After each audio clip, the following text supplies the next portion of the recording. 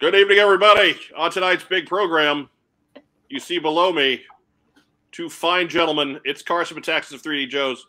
It's Brian Sauer of Codename Iowa. We're going to talk about the Art of G.I. Joe Omnibus Kickstarter.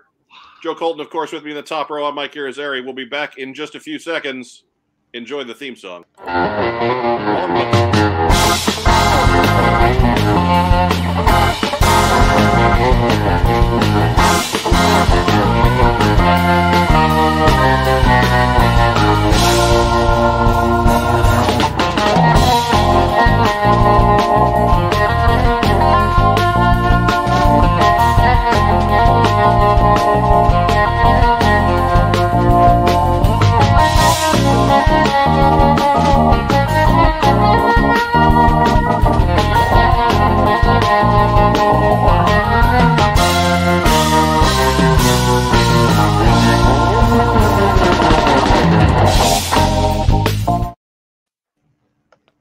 Yeah, see, I'm not even drinking tonight. Look what happens.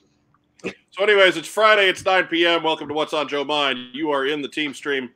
As I said before, my name is Mike Irizarry. I'm your host. With me here in the top row tonight, because we got too many guests going on for her to hog all the attention in the bottom. I kicked the honcho out. It's Joe Colton, ladies and gentlemen. Hi, guys. Happy Friday. Joe Colton, how's your week been? It's all right. Better week than last week? You were frazzled last week. We're this week's kind of interesting. We might be going to war, so whatever. Oh, It'll be fine. No big deal. We're used to that by now. It's a Tuesday. It's fine. Normal stuff. I'm good. Good. Mark is on assignment at the WWE Royal Rumble in St. Louis this weekend. So, not that he's actually going to be completing anything for us, but he's on assignment. We're going to use those terms. Go do something. That's what we're going to call it, right? We're going to call it on assignment. Who's he wrestling? I believe he is entrant number 23. That's what the money says. Yeah. The card says he's also going to throw his hip out right before he gets in the ring. Sounds about right. Right. That's good. In the bottom row, you see our two guests this evening. They are both here to talk about the Art of G.I. Joe Omnibus Kickstarter project, or it's a little anticlimactic in some regards, but we got lots of neat content for you all the same. Carson Metaxas and Brian Sauer are here. What's up, guys? Thank you for having us. Carson, of course, is well known. Brian, this is your second visit, man. How about that? Is it just twice? It feels like I've been here forever. Like it's always here. Like it just dredges on. That's not good. No. The last time was such a drawn out experience that it felt like you never left. I know. No. It's great to be back. You need to come back on. I need to come back more often, I think. It's probably just because you're tuning in every Friday night and listening, so these guys feel like family. Exactly. That's exactly it. I know. Looking at that intro with the old photos from Joe Con was like, oh, geez. I was trying to remember too, like when I first met Carson, which is like funny enough, I think it was 10 years ago. Yeah, I think it was probably my first show, 2012. I would think. Yeah, it was. What was it? Indianapolis, right? Indianapolis 2013, and New Orleans was 2012. I believe so. Yeah. Okay, so I met you in Indianapolis 2013. Yep. And you had the is that when you had the Minimalist series? Were you doing that yet? Yeah. I just that was the first. that. And then I tried to go trade you my book or whatever for a series of your posters. How'd that work out? Didn't that work?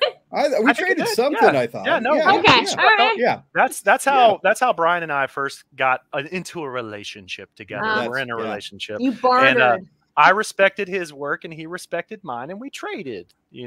So it was a good start of a good friendship. Yeah, it's collegial. Nice. And a good way to not pay for stuff. Yeah, exactly. No, bartering has worked, for thousands of years. Okay, we don't necessarily need this. Why not? Big if I could barter somebody cash. for my mortgage, I would. Right. Right. If only the bank needed some graphic design from you. I know. Here's a cow and 2 dozen eggs, please. Yes, exactly it. Absolve this house payment. But yeah, so Brian he worked on volumes 1 and 2 with me back in the day, helping out with the image restoration. We kept the design pretty simple, clean, and minimalist, and so he didn't engage in that way. But as we worked through the books, I was like, Brian, once these books started to sell out, I'm going to do a hardcover, man, and I want you to come in and help me from a design perspective, just really blow it out, make it tons of fun. And so that's what Brian's here to do. Yes. So right. So it's one of those where, like, I'm not going to do any work on this for this time, but when the time comes to actually have to do something and put sweat equity into it, then it's going to be all on you. Yeah. So I think you're saying there, Brian, it has to be an insane level, right? Oh, it is. It doesn't want it to be like, I like a nice casual thing for Brian. It's like, yeah. No, we're really going to get into it. I'm gonna put him in a figure 4 and pin him until he gets it done. So. Oh yeah. Yeah. Well, it's not like Carson's been slacking for 10 years. I mean, all the photos, all the restoration, the constant updates, the buying everything under the sun or getting it for a minute to photograph it, And Chad is the unsung hero as well. Yes, I got to give a shout out to Chad Huckle.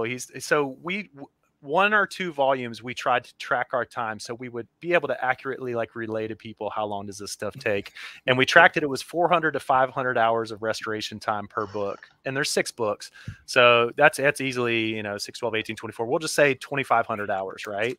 And then when we got done with volume 6, we decided we weren't happy with volumes 1 and 2. So we redid that whole thing over the last 2 years. Reshooting, rescanning, re-editing, and so there's another probably 800 hours of redoing that. So I'd say we're at least in the 3,500 hour range here, just me and Chad just doing image restoration. So I'm thinking Brian's going to at least put a couple thousand hours on it this year. Here's a question from the crowd. Is Carson doing a buyback on his original volumes? Brian or Neil, I will take you up on that. I'm not saying I'll do that for everybody, but I would love to have a couple 6-volume soft covers, double slipcase boxes. So I won't buy individual issues, but if you have a full set and you want $200, we can work it out. Oh, wow. Okay. So I'm not even kidding. I'm not even kidding. I've only got 3 of those sets to my name, and I wish that I had a couple more just for posterity, friends, family, whatever. So yeah, Neil, reach out if you really want to sell it, but maybe wait until December when you get the hardcover and make sure that it feels like a replacement, that you don't need the soft covers anymore. Because there's something about the soft covers, even though volumes 1 and 2 are going to be completely redone and much better assets, I guarantee that.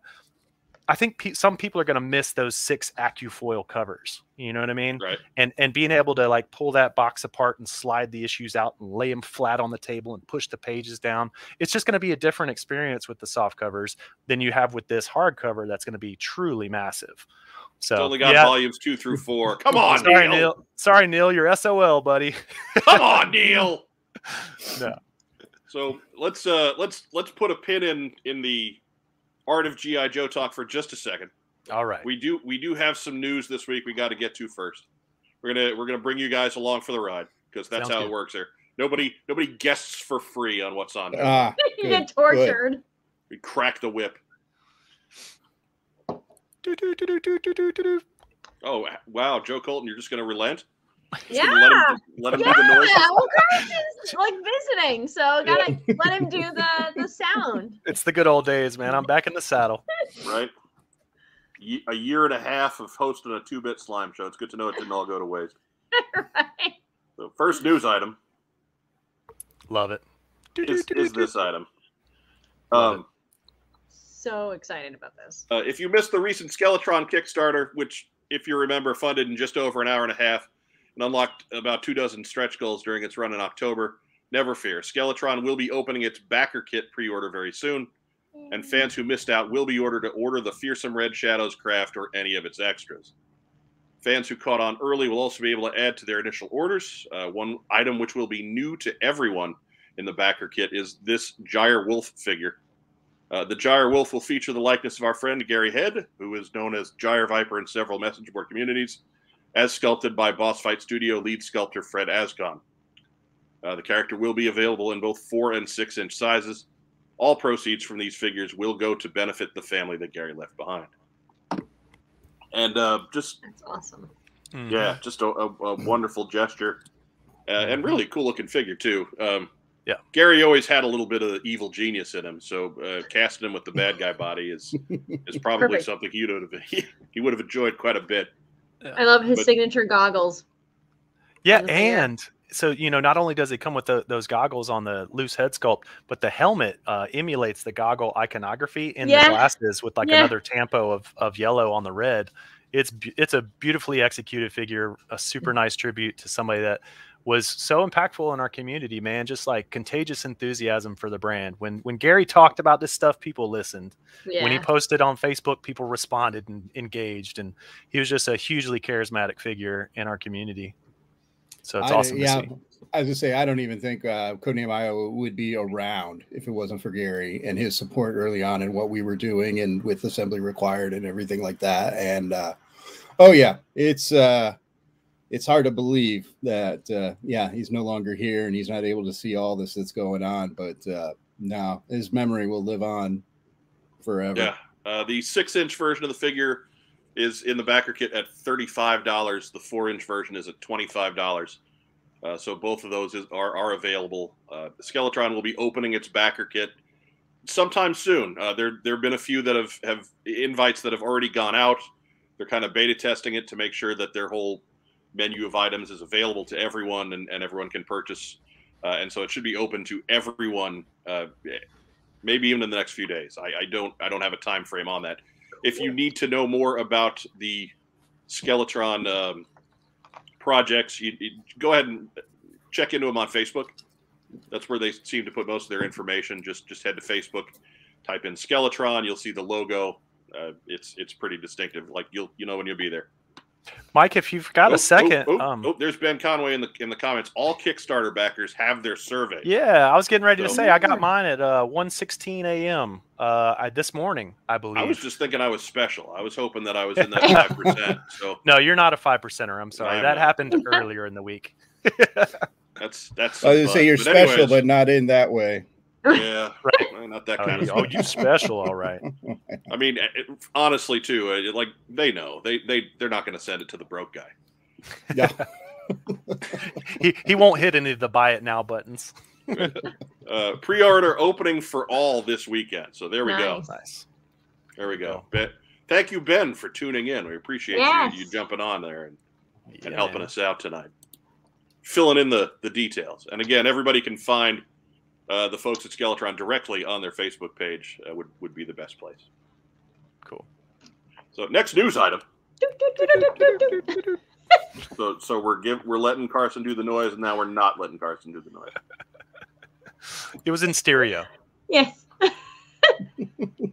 Oh, look at that! All right. So according to the surveillance port, a sharp-eyed shopper found this figure and put images online. That is Walmart's 6-inch retro Baroness. No way! It's already out. Yeah, in California. Yeah. The site says the cardboard backing to the new 6-inch figure is the same thickness and quality as the 4-inch retro Joe line that was out last year. So good luck if you're looking to keep one mint on card.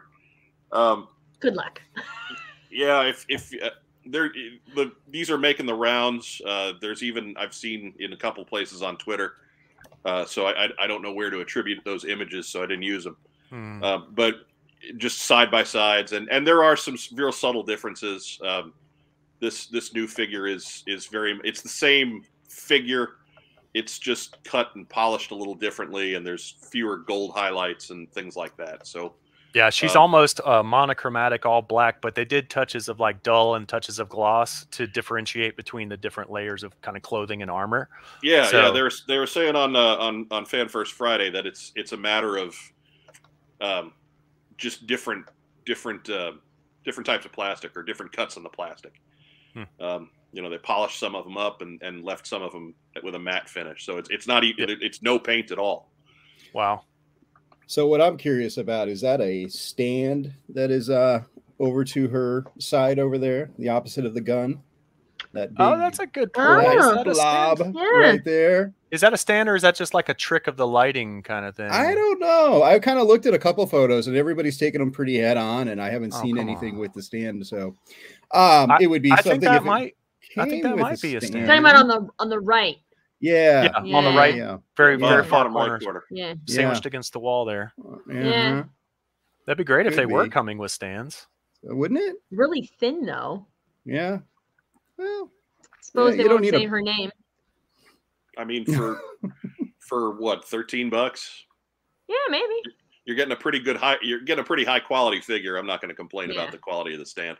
So that's not no, that's a $20 figure right there. That's Is it? I don't remember the price point on those. Yeah, it's the classified, so it's going to be up 25 maybe. Yeah, with the price hike. Who knows? I just bought bats today for $20, so yeah. It's emulating Hector Garrido's art, his pose certainly, but it's all new artwork.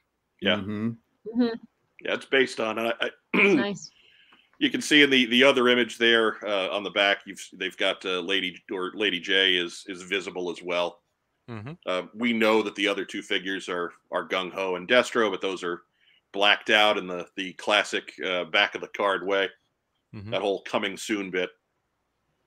It almost looks like Lady J does have her VHS camera, her camcorder. Maybe. Yeah. Maybe. Wonder if they'll switch up the accessories. We'll see. I don't know.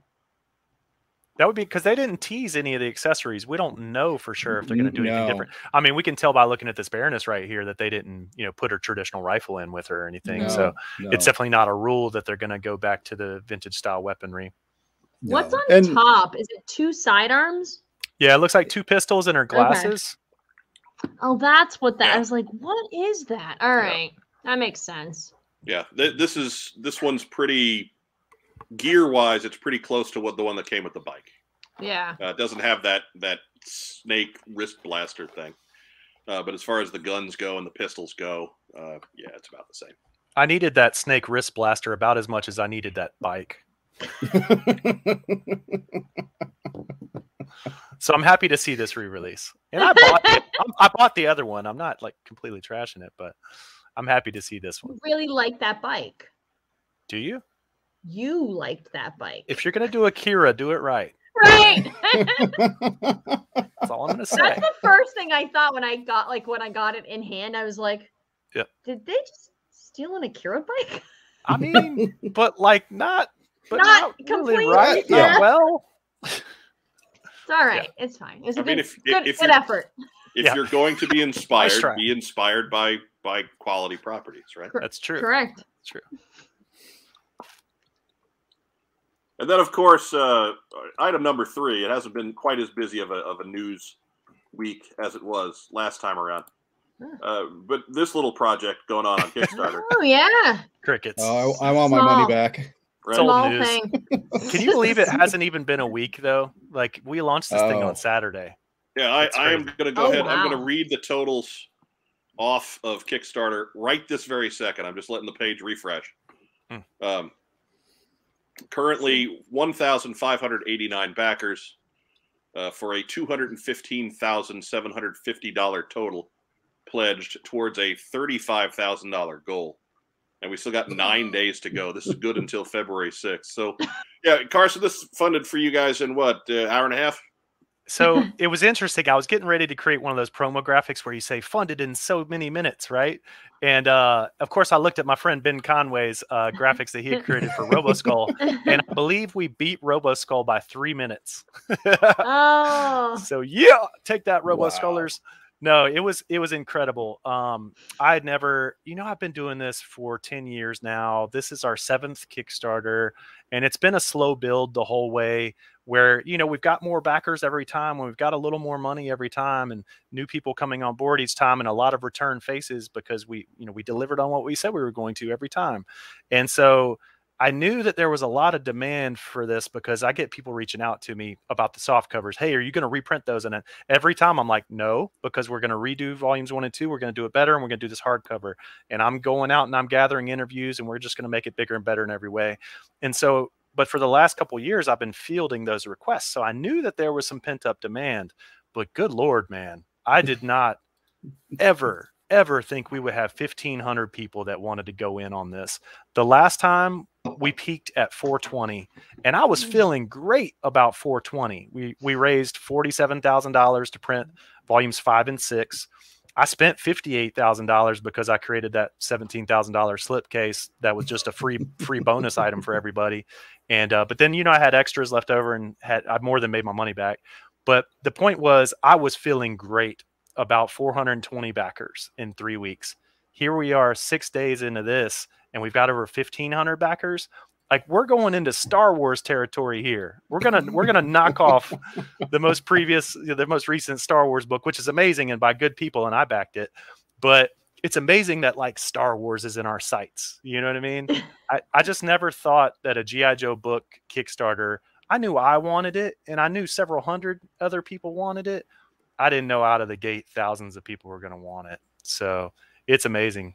I'm blown away. It's like they say about overnight successes, Carson. They're just a long time in the running. Yeah, all the hard work. But Carson, it's all hard work, right? You've been doing this for 10 years, building everything up, right? You've like your quality, you've always delivered, and the quality is always as good as you can get it.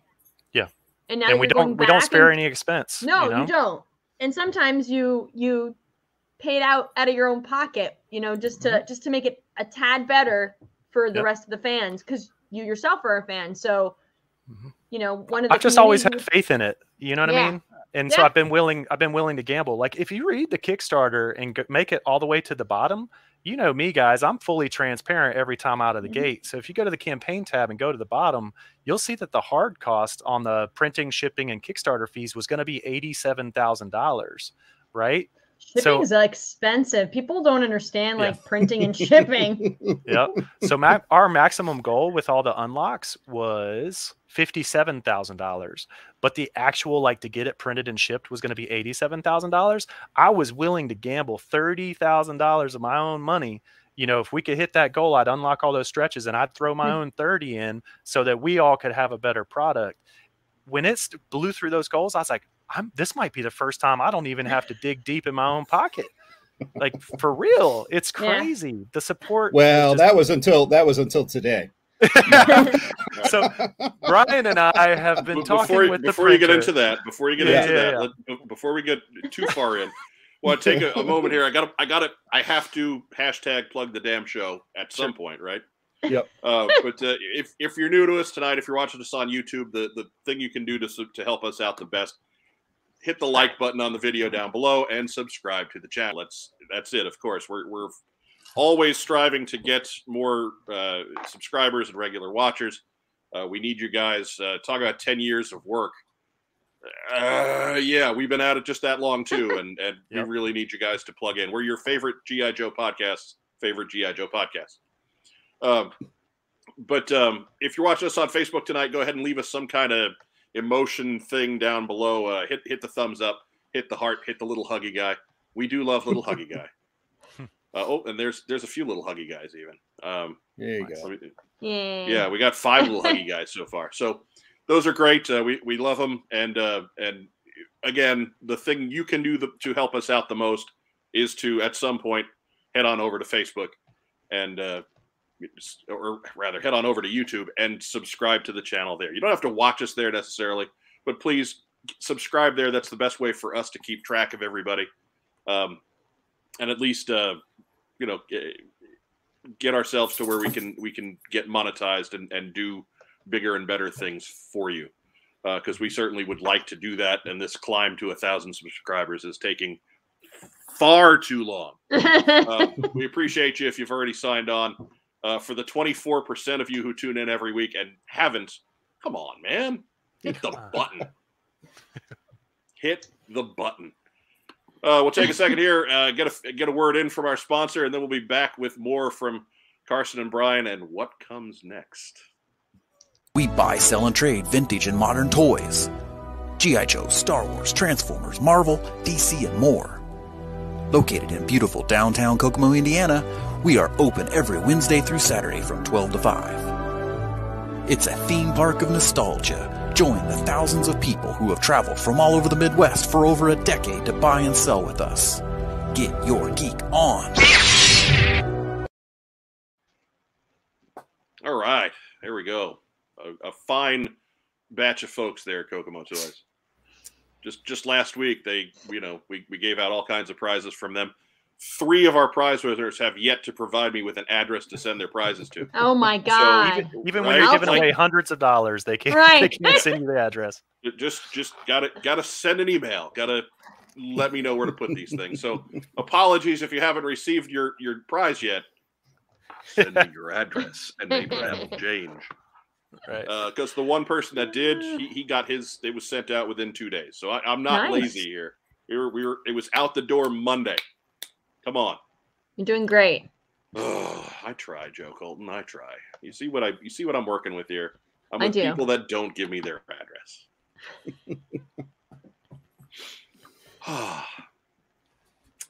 Carson, Brian, good. What's going? I've let it out. I've got it all out. Yeah, it's a therapy session. Maybe pick up one of these. Just do that. Just crack open. I got my iced tea. I'm good. Iced tea on a Friday night. Look. So if you go to the bottom of the campaign tab, you'll see the original production cost was $64,450, and then if you added in the shipping and the Kickstarter fees, it was going to be $87,000. So what Brian was alluding to is that all week, now that we got more money to spend, we're thinking of ways to spend all of that money, because that's what we do. It's like, if we can make this thing better, bigger and better in every step of the way, we're going to do that. Like we my personal goal is to get Carson to cough up $30,000 of his own money. Still, on top of whatever we raise. Because now it's like, oh, he's got 30 grand in there. Okay, we got some padding room here. That's terrifying. It's typical though. It's like like, I mean, and I do this, I go through this every time we do a show, every time we do something for Codename Iowa. It's the same thing where it's like we get super excited about making cool stuff, and we don't really at some point we're all like budget. Oh, what the hell? Throw it out the window. Let's keep going. You only live once, right? We're only going to do this cool. This is going to be cool. This is going to be cool. Nobody else is doing something like this, so let's do this better. So, I believe. Let me see here. I got here in my hand the volume 2 hardcover. Cool. And I believe this was approximately the size we were going for originally. That's the photo. So most people don't even know what that is, Brian. That's right. That is a one of a kind. You had to order it individually, but it is cardstock pages with photo laminated pages that connect the card stocks, right? So those you could order them off of a site called Zeno, Z-N-O, and I would upload the art files and they would make those one at a time. But I do think, I don't even remember what scale that is. That's a little bit bigger than the 8x11 soft covers. Right. But we're talking about something roughly this size. And then we got to talking and figuring some stuff out and doing some math. And now this cardboard piece represents, slide back so they can see it. represents the new size of the book. So we're looking at there you go. I mean, it's going to be a little bigger. We'll put it that way. It's going to be 14 inches across and 15 inches tall. So like a coffee table kind of entertainment book. Got it. It's a coffee table sized coffee table book. Just put some legs on it and you've got a table. Here we go. I think that was an episode of Seinfeld. Is that we were going to be able to do. Oh, actually, that's great, Brian. If you could put up a second figure with that, everybody will have to ask me to. Everybody will immediately understand the reason we need 13.5 inches width is because we're going to fit 2 of those traditional 6x9 cards side by side with their file cards underneath. So we have to have 12 inches across. Plus, we need another inch that goes into the gutter, because you guys know how hardcovers, they get sewn into the binding, and there's that gutter where you have a little bit of loss there, and we're not going to put that artwork in the gutter. So we need 13.5 inches. My not quite Vanna White skills. Oh, you're doing really great. Paying off right now, but that gives you an idea, kind of what we're talking about. As I'm manhandling this, this Major Blood, vintage Major Blood, dropped $100 in value because you crushed the bubble. Because I have my sweaty pizza palms. I'm more proud of us. I'm proud of us for not going to the third hand jokes. I'm proud of all of us. So, we'll be in constant communication with our backers. But if you look at update number 3, you'll see some layouts that we did with the 6x9 cards and the card. If I can, do you want to share let me share the screen? I can pull that Mike, up. if you can share a screen. Yes, as soon as it is made available to me. All right. The one thing I'm not supposed to show, I have pulled up.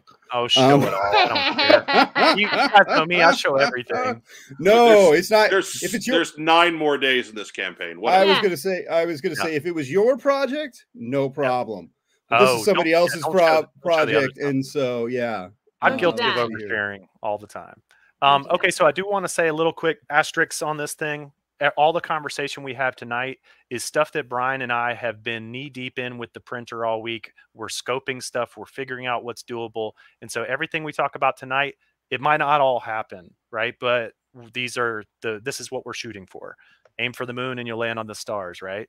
So we've got probably a half dozen hardcover upgrade ideas and another 3 or 4 like separate items that are going to be included with it that we're scoping out. I mean, this thing is going to get ridiculously like packed out. Yeah, I'm super excited about it. Brian, you want to show them some stuff? I am trying if my computer would allow me to do so, and it's saying denied. Oh, denied. All right. Let's try this real quick. We shall see. We shall see. Oh, beauty of live television, right? Right. Look, you just sat through me running the wrong intro to a show we that run we've the done real quick. Right. Yes, to a show that we've done in this format 80 times. Yeah. Yes, it's loading. It's loading. It's taking its sweet time. It's a small PDF, but it's going. There we go. Is this the right one? Okay, so this is just the one side page. This is the bad one.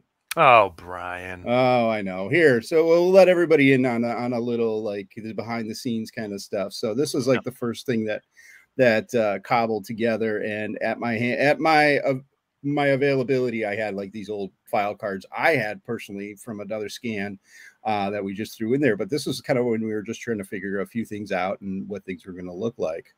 And that's the 13.5 wide. That is the score.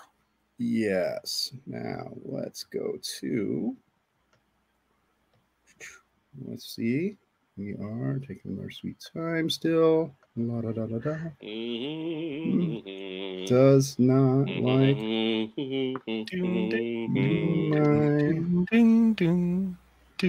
Does not like. Hey! None of that. That's copyrighted. Oh, yeah. Sorry. We'll get in trouble. You gotta go public domain. You gotta dial it way back. I love that you think my singing is close enough to the actual. Very nice of you. If I could tell what it is, then it's close enough. Right. Well, I apologize. Apparently, this computer or this does not like PNGs very well. So, sure. Unfortunately, all I got is PNGs to show Blame up it of the on original your ones. computer. If you bear with me for a second. I feel like Carson is like, hold on, let me see what I can do on this. Oh no. You think we'd be prepared? Well, the problem is the screen share is not working. So if that would have been tested earlier, if I was diligent at all, lucky I'm here. All right, here we go. We got new saves coming. Let's see. Ooh. Why don't you go ahead and kick the old share out and just try to re-add it from scratch? All right. What, you don't like JPEGs either? All right. I'm going to try something. Let me see. All right, try it. Get mine going. All right. 1 second. Sure. How we doing, guys? Actually, I think Mike would have to cue it up. Yep. There we go. Okay. So, Inception. Really quickly, this is the first thing that Brian sent over to me, and this is basically just showing where the bleed is that we were talking about for the gutter on the right hand side, and then the outlines for where the 6x9 card backs would go, and then the outlines for where the file cards would go. And so then overnight, I just kind of whipped this thing up using our current assets. But I do want to point out, look how freaking sexy those new assets are. Thanks, Chad Huckle, for all the Photoshop work. These photos, all these figures were shot with HDR photography, which is high definition resolution, where you shoot multiple exposures. So the blown out areas are no longer blown out. The black areas have a lot more richness to them. You can see a lot more depth, a lot more curvature on that black snake eyes leg, for example. So the photography of the mint on card figures is head and shoulders above where it was, and all of that has been redone. So this was just dumping in the content into Brian's template. So this was very much a first stab at it. And then this was an alternate that I was thinking of, where you put the unadorned artwork behind it to create a little depth there. Nice. We pretty quickly moved on from all of this and let the professionals do what the professionals do. So Brian came up with, well, this was my initial kind of clean design, and this mimics what I've done in the softcover versions. But then Brian took over and created one that emulates the blueprints of all the early vehicles. And I love this text treatment up here. I'm such a big fan of that right there. And then obviously, like, this text is sexier than what I had in the clean version as well. It's got these really nice page numbers with the book titles down here. And then it's got the 1982 to remind you that's the section that you're in on the bottom right corner. So there's a lot of really nice text elements here, and they're all, you know, inspired by the blueprints. And then the third option that we put together was inspired by the back of the vehicle boxes. From 1982 to 1985, they use this black to red gradient. And you've got the flag points here in the bottom corner, which I freaking love. And then you've still got that 1982 to let you know what section you're in. And then this emulates the text layout and the typography of the vehicle boxes. So it's all the same content. It's just, you know, taking inspiration from different things. So you got clean, you got blueprint, and you've got vehicle box back inspired. So that's the kind of stuff that we're going to be getting into and sharing with the collaborative backers that are spending a little bit of extra money to be part of the creative process. So we're going to share that out. We're going to put up polls. Their votes are going to have an impact, and they're going to help us shape this book over the next like 9 months that we're cranking on the book and the videos. So on the video portion, I've shot 40 hours with these guys over the last couple years. Multi-camera interviews, drone footage, Steadicam. You just shot the heck out of it. That's what I do for a living, is video and animation. And so I'll be cranking hard on the Blu-ray while also providing a ton of content to Brian and weighing in on how we lay things out. And of course, I'm also writing more and more articles to put throughout the book that'll be based on those interviews that I've conducted. One other thing I want to show you guys really quick. This just went live tonight. This is the product of 12 hours of interviews conducted over Zoom with Ed Morrill during COVID. And then after, I went to his house once again. I've been to his house like 4 times now, and recorded for another 3 or 4 hours.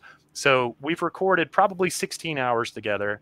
And just from the notes that I took during those interviews, we created this creator profile for Ed Morrill. So for those that are watching, you can go under pre-production, then go under creator profiles, and then go to Ed Morrill, and you can read this at your leisure. It is 11 pages of single-spaced text in Microsoft Word. There's a tremendous amount of content here documenting his whole career path. And most people don't know this guy, and they don't associate him with G.I. Joe, which is a shame, because he worked on G.I. Joe from 1969 to 1989. He hired Don Stivers, managed the artwork of the 70s.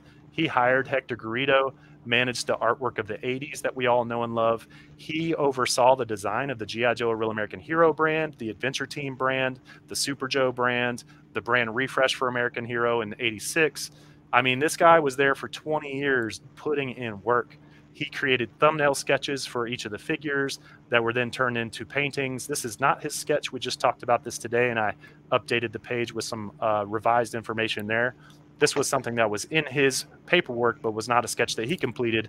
But in all honesty, it's probably somebody in his office that created it. Why else would it be in his paperwork? Or it came from Hasbro's art department. Doesn't really matter. We've clarified that he didn't personally put pencil to paper on that. But it's nice to show the production process going from sketch to painting to package. So all this stuff is going to be rolled into and presented in the book. But we don't just want to sell you guys stuff. We also want to share this with the whole community for free and in perpetuity. So this is already posted on 3djoes.com. You go to 3djoes.com/Ed Morrill, and this is all there for you guys to enjoy. So I hope you do enjoy it, and I hope everybody finds a new respect for this guy who was an unsung hero that isn't talked about much in the community. He also managed the back of the packaging product photo shoots. And so that's, these types of things. There's that background that Brian used for inspiration on the figure page. And so you get to see a little bit of behind the scenes of how these things were shot. These are all taken from high resolution Kodachrome transparencies. And these are prototype figures. Like if you look at That figure right there, I believe, is Lamprey's body. You can see the weird, vest that he's got on, making him look like he's got man boobs a little bit. So there's Sergeant Slaughter is way chunkier, and this is the prototype type figures that Ed Morrill would be given, and he would go to a photo studio in New York and oversee the photography of these things. So there's hundreds of photos in here. You can see how with a transparency he would do an overlay and mark up revisions on these things. And he was just involved in every aspect of the packaging from 1969 to 1989.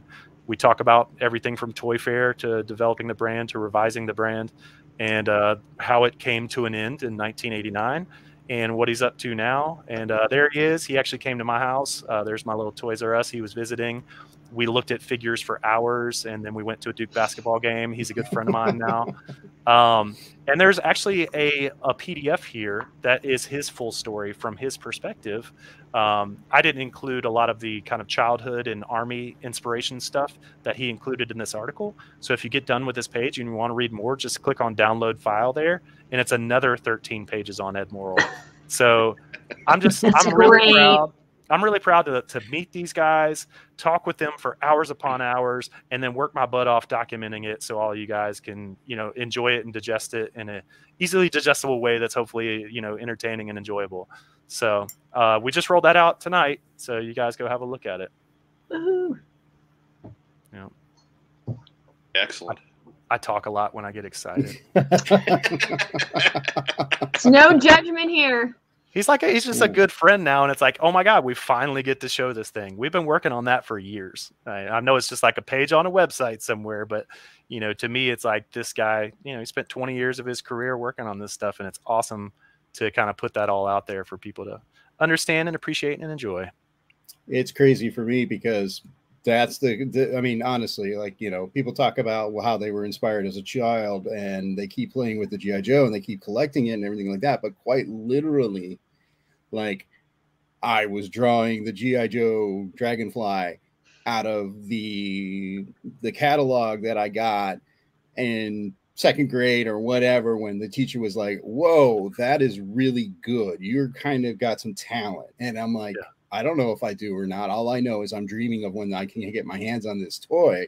Right. And so quite literally to come up, 40 years later and being able to not only enjoy, interact, reconnect with things that inspired my childhood, but to also help contribute and put back that information and that inspiration back out to the community, both from what Carson's invited me to work on with the book to what we do with the shows and everything else. I mean, that's, it is absolutely full circle coming all the way around to why did I want to learn how to draw? Why do I, what inspires me for graphic design and what inspires me for advertising and marketing? And honestly, a lot of it just points right back down to the toy aisle and to all those guys and all those women who worked on the line for, especially that first 5-6 years that I was really in there.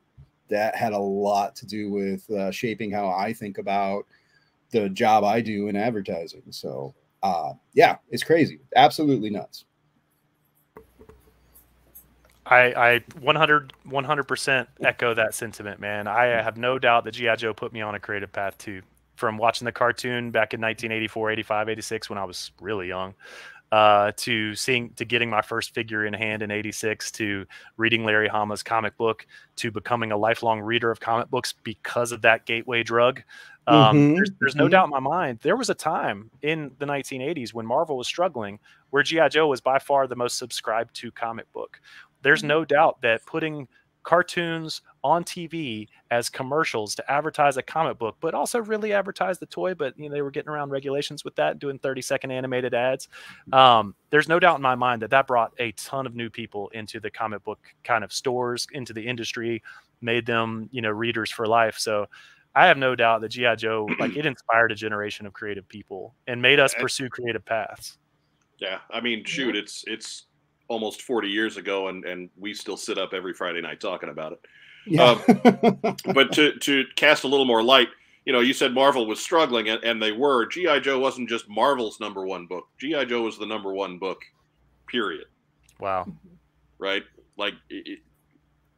the industry was doing pretty well through most of the 80s. You know, you could sell 100,000 copies of a book and get canceled, whereas today that would make you #1 with a bullet.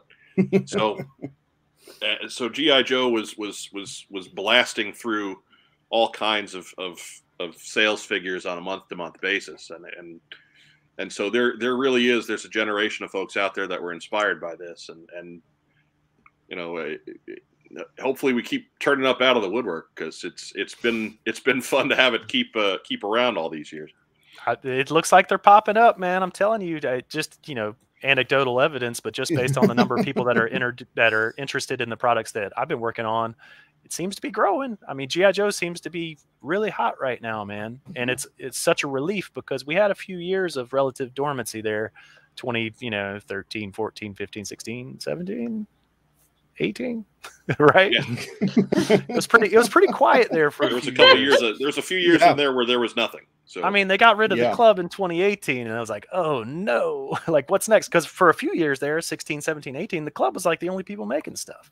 So it was scary there for a little bit as like a diehard lifelong G.I. Joe fan, and then boom, Classified, Retro, now Sky Striker and O-Ring. Like, let's do it, man. They're putting a lot of energy and effort into G.I. Joe, and I'm thrilled to see it. And I think that's probably contributing to the success of this Kickstarter, is they've reignited the passion in a lot of G.I. Joe fans. And I've heard this through direct messages through the Kickstarter, that people have gotten back into the line because of Classified or because of the latest HasLab that they did.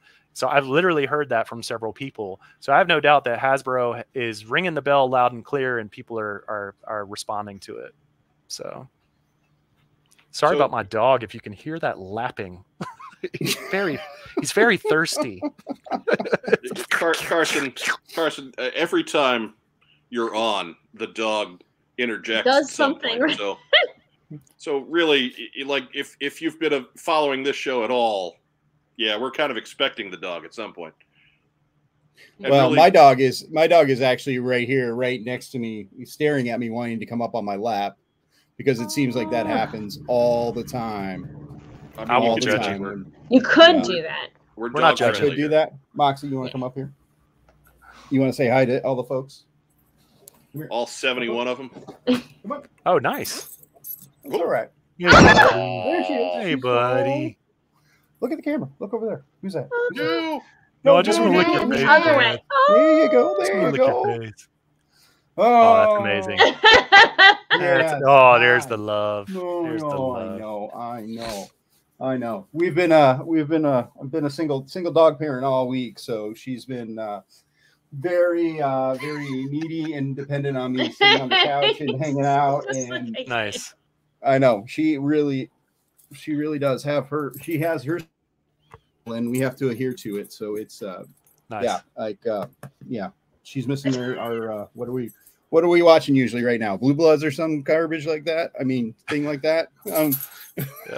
No, Brian. The answer is normally you're watching what's on Joe Mind. There you go. I am watching on what's on Joe Mind. That's what I'm doing. I'm listening. I'm listening to it while I sit on the couch with my wife and watch Hill Street Blues, or whatever that show is. He's digging a hole, isn't he? When my mom visits Brian, it's like it's on Ion Television, like nonstop with Blue Bloods. Oh yeah, no. Is this the one where Danny gets really angry? Yeah. And this is the one where Tom Selleck is really stoic patient. and doesn't say anything. Can't we just eat our Sunday? Oh, formulaic television. It's awesome. Yeah, hey, you gotta get your dramas in before the reruns of The Nanny comes on. Yeah. Remember, the swear jar is brought to us. The swear jar is brought to us by our good friends at All the Cool Stuff. Be sure to check them out at allthecoolstuff.co.uk and check out our coffee page. You can find the link for it down below. You can also find Joe Colton's personal cosplay coffee link down below. It's every time I try and start out not swearing. I made it pretty far tonight. Yeah, you did better than you normally do. Yeah. I think last week it was closer to the hour mark when she hit, though. Oh, this is Brian's fault. He brought up. I thought I was like going back in my mind, like, did I go? Did I do it? Did I? Because this is the longest I've gone without swearing. Yeah, it's probably hard. in a while. Probably in a while. Ever? I mean, it's really hard. I had it as a New Year's resolution, and like that fucking day, Mark Webber got me swearing on What's on Joe Mind, and I was like, dude, I'm trying. It's fine. Anyway, back to why these guests are here. Yeah. So you were talking, Carson. You made an allusion to other projects. Yeah. Oh. And so speaking, you have more than one project in the hopper, of course. The last time you were on a full episode, not counting the mail call episode, but last time you were on a full episode, because nobody watched the mail call episode anyway, even though it's chock full of great information, and people are just being obstinate. So go watch the mail call episode with Carson and our other fine mail call episodes, and you'll because see. that's when we talk to you, the viewer. But anyways, Carson, going back to your last full episode. Yep. Operation Recall was a thing. So I blame this thing on like the COVID crazy. I was just home and I had too much time to think to myself and come up with wacky ideas. And so I was already working. I would just start watching Blue Bloods at that point. Yeah. See, I don't watch a lot of television, and I think that's why this kind of stuff happens. I only watch Blue Bloods in my life.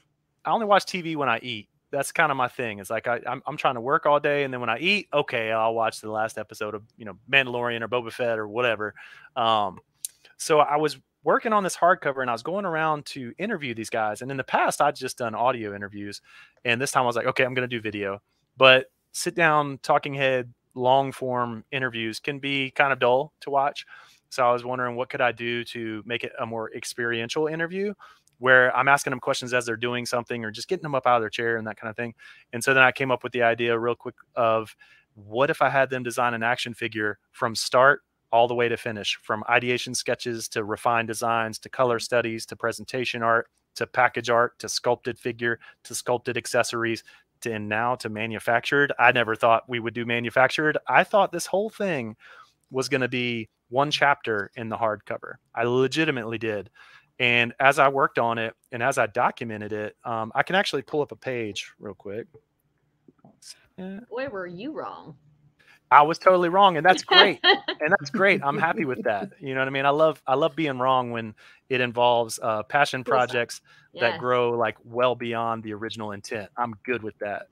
All right, so let me share my screen really quick. Let's see. There we go.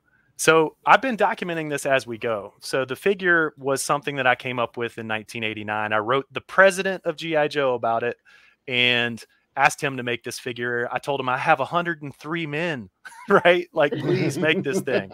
I was really playing it up. The reason that I wrote you is I want to ask you to make the man for me. These designs took me a long time to make, so please look them over closely when making your choice to make him or not. So this was a 10-year-old me. I wrote the file card. I did the illustrations, the character designs. I told them even like some parts that they could reuse to minimize the manufacturing. I even drew the inside pieces with like the T-hook and the rivets and the screws. It's really innocent and cute, but it's like this. He's a radio teletype operator, and he came with a carrier pigeon. And I didn't have a code name for him, actually. If you look at it, it says homing pigeon code named and then air quotes, right? Like I was not sure what I wanted to code name him. Up here, I just called him CP, which was obviously for carrier pigeon. So anyway, I sent this into Hasbro and they were like, yeah, thanks, but no thanks, right? So they sent me the very nice rejection letter. And I was like, whatever, I'll still make a Steel Brigadier called Rotello. And that was the end of it for a few decades. So during COVID, I'm getting ready to do these interviews. I was like, you know what? Would you guys be interested in designing a new figure and me documenting that with video? So here was the pitch that I sent along to Ron Rudat and Kirk Bazigian. This was back in 2020. And they said yes, believe it or not. And so that's been the experience this entire process. I'll walk you through like 20 steps really quick. But Ron Rudat did the initial designs, which were awesome. Gave me a couple different character options, gave me a bunch of accessory options, backpacks and carrier pigeons and drones and carrier pigeons with armor. And so me and Kirk got together, and this was via Zoom. You can tell from that headshot, but we got together and marked it up. And all this red is Kirk Bazigian's genius. Like, he literally went through and he, you know, he selected some things and marked out some other things, but he also added a lot of ideas, which were great. And so he's not just like a marketing genius. He really is a creative powerhouse. And I think you'll see that in the video that I captured with him as we were going through this creative process. So anyway, there's backpack ideas, accessory, you know, the big thing to come out of this meeting was we decided, let's do an old school carrier pigeon, but let's also do a very like new and modern drone.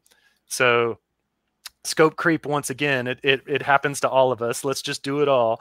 So anyway, there's the revised line art. And then there's a 360 turnaround that Ron Rudat illustrated for the sculptor to use in the sculpting of this figure. And then here's the accessory drawings, engineering drawings. And that's where Ron basically moved on to start doing color studies. So he did 6 color studies. Of course, Kirk looked at those and was like, yeah, let's take this piece, that piece, that piece, that piece. And so we ended up doing a 7th color study, which is awesome. This is where we've landed. And then once we had sign off on that, then Ron made the presentation art. So this is a more refined piece of artwork that they would have used to show through to management to get approval to move on to the engineering of the figure. And so once we got done with that, I did a little bit of research and I sent it all to Larry Hama, and Larry Hama wrote the file card. Boom. I literally, everybody has said yes every step of the way, and it's been amazing. I just feel really, really blessed that people have believed in my vision and are just like wacky enough to say like, yeah, this kid's crazy, but you know what? I'm going to help him out. So, Adam Freeman helped me take the engineering drawings from the accessories and create these awesome 3D designed, versions of those. And so thank you, Adam, for helping bring this to life. And then Mike Seifert, I got to ask him about that pronunciation. Mike Seifert, we'll go with that, helped turn those into 3D printable. So he's more of like an engineer and a printing genius. And so he helped actually turn those accessories into printable objects. And so there you see Tiger Force Duke with all of Rotellow's accessories, including the carrier pigeon, who has a helmet and a flak vest and several Rob Liefeld pouches. He can carry all the messages. He's awesome. You got a machine gun with a removable suppressor and removable mags, and the mags tuck into the backpack. There you can see 3 magazines will fit in that backpack pouch. So we really thought this thing through and tried to bring a lot of play value to it. Then I laid out a card back for how much space each of the accessories would take. I gave this to Ed Morrill, who was the packaging guy that I mentioned earlier in this video. And I gave him an 82 example and an 86 example so he could choose. And so Ed Morrill did 4 sketches of different poses using that space to try to best show off this figure and his accessories. And we landed on this one. So after that, Doug Hart, the painter who worked at Hasbro and did a ton of G.I. Joe illustrations from 1987 to 1994, he asked for photo reference because he is a very much like a realist painter. He loves to have photorealistic illustrations of people. So I did my best to emulate Ed Morrill's pose, and I posed with my Keltec Sub 2000 and a bunch of facial expression close-ups and that kind of thing. And I know I look ridiculous, but I'm just, I'm going with it. So then Doug Hart, we went back and forth a ton as he was fleshing this out, but we've got a lot of the kind of iterations of the illustration as it started to get fleshed out. One of my favorite things to talk about, though, is the Vietnamese tiger stripe pants. That was inspired by my dad, who had those fatigues laying around the house all the time when I was a kid, and we would put them on, dress up, and play Army. And also the Deo Presso Liber Special Forces belt buckle. That's inspired by my dad, who was in Special Forces for much of my childhood. So very cool to get some of my dad in there. There's the artwork we were refining. I asked him to put the American flag there on that right shoulder. I asked him to add a heads-up display, and then the bullets coming out of the gun, and of course a little bit of muzzle flare. Even though with a suppressor, you're not supposed to see much of that. This is imagination here, kids. So there's the final artwork, which looks amazing. There it is in much larger. Can you zoom in at all on that? Are you kidding? Are you serious? All right, there you go. So yeah, there's the drone and there's the carrier pigeon. He's got it all, man. We just did everything, all the ideas. So then I went to Bill Merkline, he was a contract sculptor for Hasbro. He also sculpted tons of miniatures. He was a military miniature artist. He did holograms. He did the Visa Dove that's on millions and millions of credit cards. He sculpted that. He worked on Visionaries. He worked on a bunch of lines. So I went to Bill Merkline and lived in his house. I'm not even exaggerating, for 2 weeks while he sculpted this thing from scratch using that little blue buck right there, sculpted this thing from scratch. So you can see how he started to layer up all the muscle and clothes first. And then he started to, the very detailed head sculpt, which is beautiful. And then he started to put the straps and the pouches and the grenades and everything on. And I've got 15 to 20 hours worth of footage just with Bill Merkline, watching him and learning the tricks of the trade with him as he developed this figure. So it's been the project of a lifetime. I can say that without question. This has been the most fun I think I've ever had working on anything. And there's a 360 spin of the figure and the accessories all geared up. This is still at the 2-up scale. So this is sculpted at twice the scale of what the final product O-ring 3.75 inch figure would be. And so then you take that, you break it down into all its little itty bits, and you cast it in resin, right? You make a mold and then you cast several versions of it. And the reason we have 3 versions there, one will be the Paint Master for me to use for photography and marketing. The other will be a Paint Master that goes to the factory in China. And then the third one will be one that stays in its broken down itty bitty bits. And that's what the factory is going to use to create the steel cut molds that they'll use to pour plastic and manufacture the figure. So next up is packaging, which actually we've already got a jump start on. And I'm not ready to share that yet. So that's where that's where I get secretive. But know that, and I'll say this, and I've said this already on multiple occasions. If Hasbro wants to do this, if they want to license this, if they want to make this thing like official, oh my God, let's do it. I would love it. That would be the biggest and best outcome ever, but I doubt they will. So we're developing another brand to bring this thing to life and manufacture it so everybody can have it in their collection. So 33 years later, after I initially came up with this wacky figure idea, we're actually making it with all the guys. Okay, so I'm going to share one more thing with you. And if you're looking for more details, we got into this really in depth back on episode 174. So if you're wanting to get more information, go back to What's on Joe Mind 174 from a couple months back. Yeah, that was the lightning round, because I figure if people were interested in this project, they probably already watched that episode. So that was definitely the lightning round. Right. I knew there was some progress, so I wanted to bring it back up and let you. I appreciate it. So one of the things to share is the brand that we've developed to roll this thing out. And so it's called Operation Recall. And are you seeing the screen share? There you go. So Operation Recall, basically the military has the right to recall old service members in times of great need for the country. That's where recall comes from. So Operation Recall means that we're getting these legendary creators back on active duty to create all new action figures. And so there's a little bit of writing here about, this wacky kid back in '89 created this thing, but these professionals were actually busy fighting in the toy wars and creating amazing experiences for kids of my age. And so after the decades wore on, the toy wars cooled, they received honorable discharges after performing their duties. And so then flash forward 30 years later, the same naive but ambitious kid convinced them to still make this figure. And so that's how the story goes. So together, they will create all new action figures to reignite the toy wars. Will you join them in this mission? Enlist today. So that's the pitch, is basically, look, we've got the entire creative team, the figure designer, Ron Rudat, the brand manager, Kirk Bazigian, the writer, Larry Hama, the packaging genius, Ed Morrill, the illustrator, Doug Hart, and the sculptor, Bill Merkline, all on board, not to just create Rothello, but to create an entirely new action figure line. Our minimum goal is 4 figures. Our maximum that we're willing to commit to at this moment is 16 figures, and I'll be launching this shortly after collecting the Art of G.I. Joe. That's what I got. That's what I got, man. I think this moves you past, in 1989, you were a little nudge. Right. I think here in 2022, you're a Budinsky. I think you've moved up in the world from nudge to Budinsky. Okay. Is that an upgrade or a downgrade? I think it's an upgrade. I always took it as an upgrade. I mean, because, you can kind of ignore a nudge. So, yeah, I hope nobody's ignoring me at this point. No, that's why you're up to a Budinsky. Right. Just to give you an idea of, this is the 2-up scale, right? So the backpack with the straps, and these are removable straps. You just pull them right out and drop them off the little hooks at the bottom, right? So you got backpack with removable straps, typical old peg. You got the drone. Just swivel that off. It's off to go spy on the Russians that are getting ready to invade Ukraine. Then you got the magazines on the side right there. So there's 3 magazines right there. You can pull those out. Those obviously go in the machine gun right here. And that magazine's removable, of course. And also the suppressor is removable. So, man, we've done our best. Every step of the way, we've just done our best. And again, tried to not cut costs, not cut budget. This is an insanely expensive O-ring figure. Way too many accessories and too many paint apps. Hasbro probably wouldn't make it because it would be too profitable.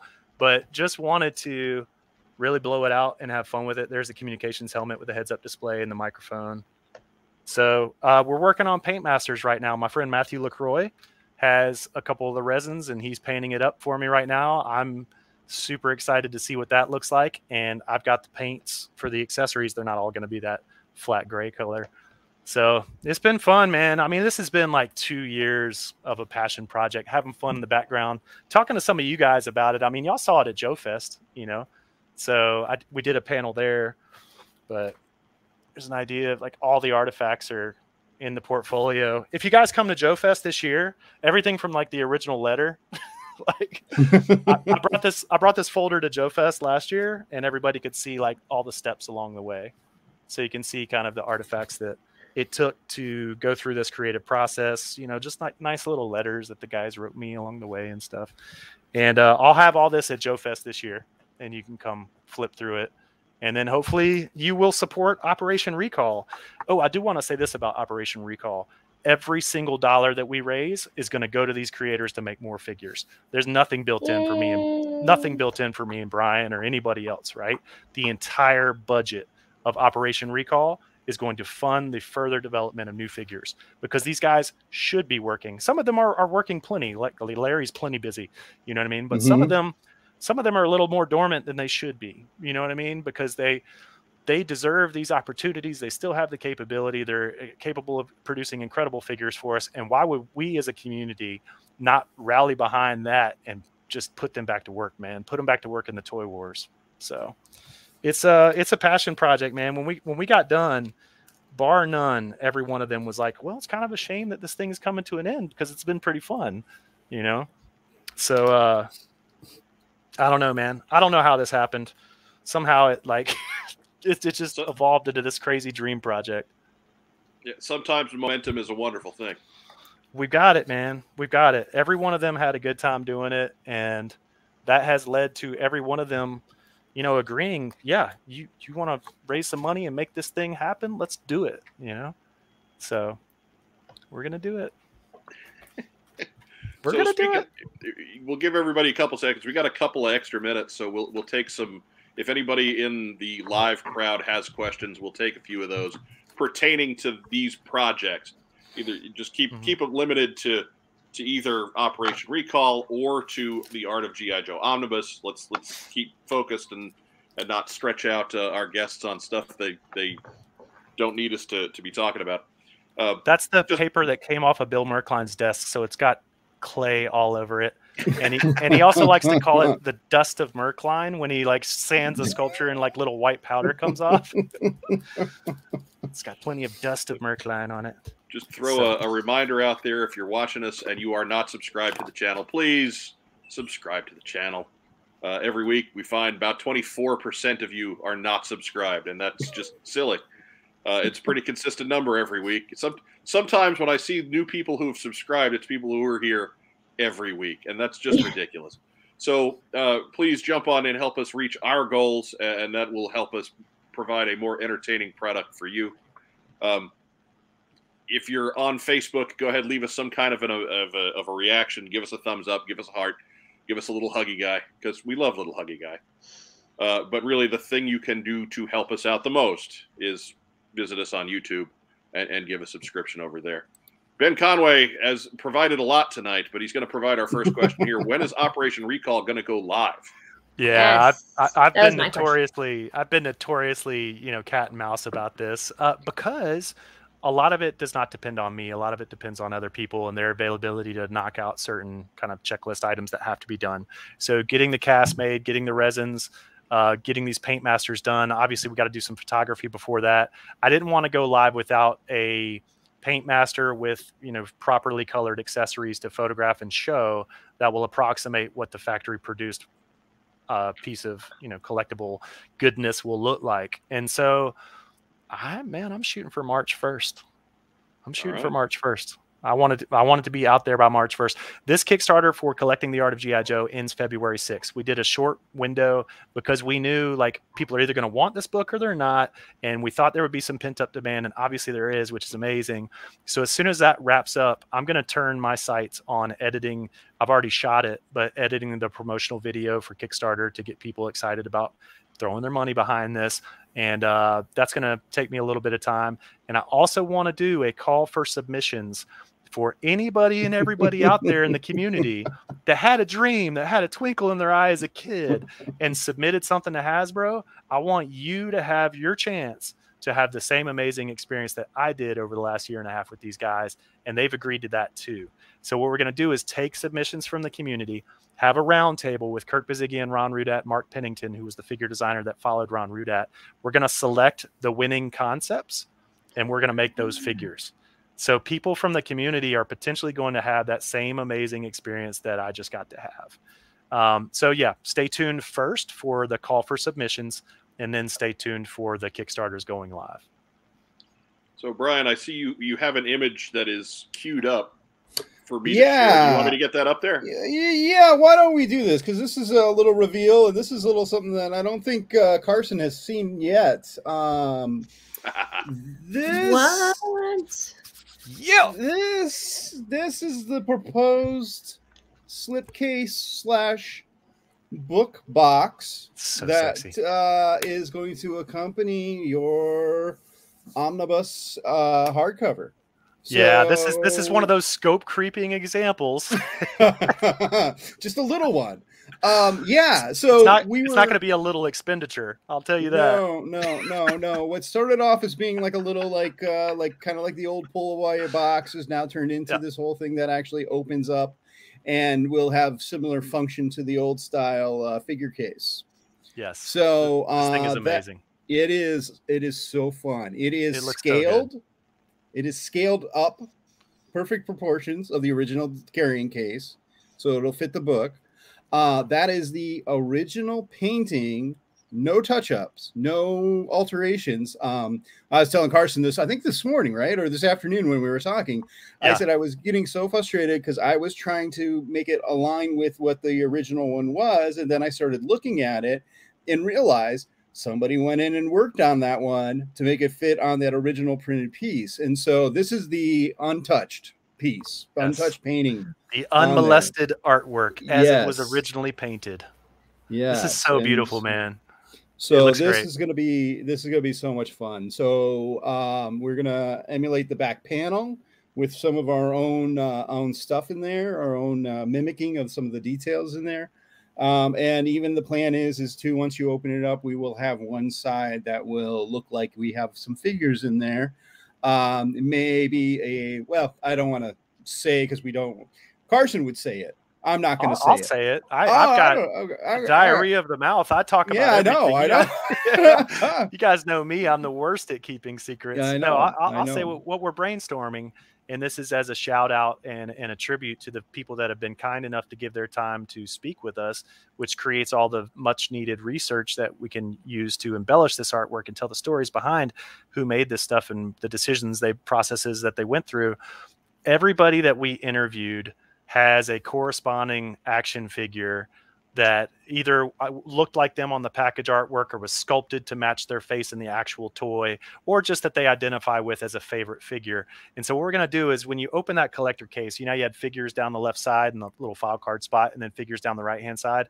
We're going to get rid of the file card box, and we're just going to have 2 rows of figures, and it's going to say featuring interviews with, and you'll have little illustrations of each of their figures. So Kirk Bazzigian would be Law, Ron Rudat would be Leatherneck, Ed Morrill would be Recondo, et cetera, et cetera. So that top row is going to be all figures. The bottom row is going to be all figures, and it's going to be shout out to the creators that did interviews that have ended up in the book. This thing, when she was describing it to us, instead of just a slip case that it just slides out of, this is a box. Like it's got edges that come up and fold over each other, and it clasps on the end with a little magnet. So when you close it, it's going to have that really nice snap sound to it, like the collector case does when you close it. So we don't even know what this is going to cost yet. I'm just like, yeah, whatever, sign me up. We'll spend your money somehow, Carson Metaxas. I'm telling you, like, we find ways to blow the budget. But this was just like that big idea where I was like, okay, the slip case that was 17 grand, this is going to do the same thing in my mind. This is your first impression. This is the first thing you see. And when you open it up, I think it's going to be really magical to see, like, starring all those guys with their little figures and everything. I'm super pumped about it. Some of the other stuff that we're thinking about, a 10 print set that is 14 wide by 15 tall, that also fits in this little container of the top 10 unadorned pieces of artwork that the fans are going to vote on. So all those collaborative backers are going to get, they're going to get a laundry list of artwork with, thumbnails so they know what's what, but I'm going to have them vote on their top 10, and that'll be included. We were talking about doing some stuff with transparencies where we showed the process. So you started with a raw piece of artwork, and then you lay a transparency on it that adds the typography to it. You add another layer of transparency that adds the logos and stuff, and showing the creative process for how you arrived at a final package. The last overlay would be the mint on card figure that sits on top of all that. So we've been brainstorming all week. We've been talking with the printer, and again, none of this is completely locked in stone yet. So I apologize if some of these things don't happen. One of the other things is on the spine of the book, we're going to do a red, white, and blue ribbon. That's your bookmark that goes into the book to play up the real American hero aspect of it, of course. So we've got a lot of ideas, and we're pricing them all out. And completely candidly, guys, with the way the campaign's going, if I've got the money to spend on it, we're going to spend it. We're going to trick this thing out as much as possible. And I will say, I've got to make it special for the Kickstarter backers. So a lot of that stuff that we give away for free during the Kickstarter is either not going to be available, or it's going to be an add-on item after the Kickstarter. We're not going to be selling this hardcover and the print set and the slipcase and the transparencies and everything else for $99. It does not make sense from a financial perspective. We're just spending money with reckless abandon because this Kickstarter is doing so well. You know what I mean? Yeah. And I love the idea that we are including a lot of the tangibles, the tchotchkes, the artifacts that go along with what we're talking about in the book, that goes in and speaks to the process, or is that realization of something that, that when they went through 30 plus years ago, 50, 40 years ago, creating the brand. And so, not only is it a cool look at this beautiful artwork, or hey, read the story, it is also giving you a chance to really understand some of the process, and again, relive that experience of opening up. And I mean, I want to put in that kind of ephemera stuff in there that you would get when you opened up your vehicles. Like, you get the catalogs, you get the little mail away things, you get, who knows what else will be in there. Could be a mail away figure offer for Operation Recall or something like that. I love that idea. I mean, tie the two campaigns together. I love it. Just something in there, extra stuff that I want to throw out there that I don't want Carson talking about to ruin the surprise. This is what he does. This is what he does, though. He's just man, he's a brainstorming, like, creative genius, and so that's why he's pulled in on this project. And we will continue to scope creep it and make it as absolutely amazing as we can. But shout out to Brian for also putting that energy into his show that he puts on every year, Assembly Required. He redoes the design work for that every single year. He doesn't reuse anything from years past. There's a new theme, new motif for each year, and he creates all kinds of unique illustrations and posters, and it's phenomenal the amount of work that he puts into this stuff. And Brian, you don't talk about this, but my gut feeling tells me you don't make much money doing that show either. It's for the passion. It's for a project that is your baby that you get to make perfect every year, and it's a creative outlet. And we've got our corporate clients to make money off of, right? Right. This is a passion. This is a passion project. And so anybody that hasn't checked out Assembly Required, like, seriously, go check out Brian's stuff. Oh yeah, absolutely. You nailed it right there. I mean, it's not a moneymaker at all. I mean, no, it's quite the opposite. So, I know how that goes.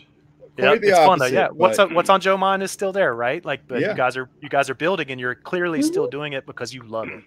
Yeah. Yes. Oh, I mean, just from 5 years of running CoilCon, there's no money being made there. Oh yeah, just start a Kickstarter, put a book out. Apparently they go like. I do not have time for that. Please don't give him ideas like that. Right. Yes. But, well, you don't have to. You don't. It doesn't have to be a big book. It could be like 4 pages.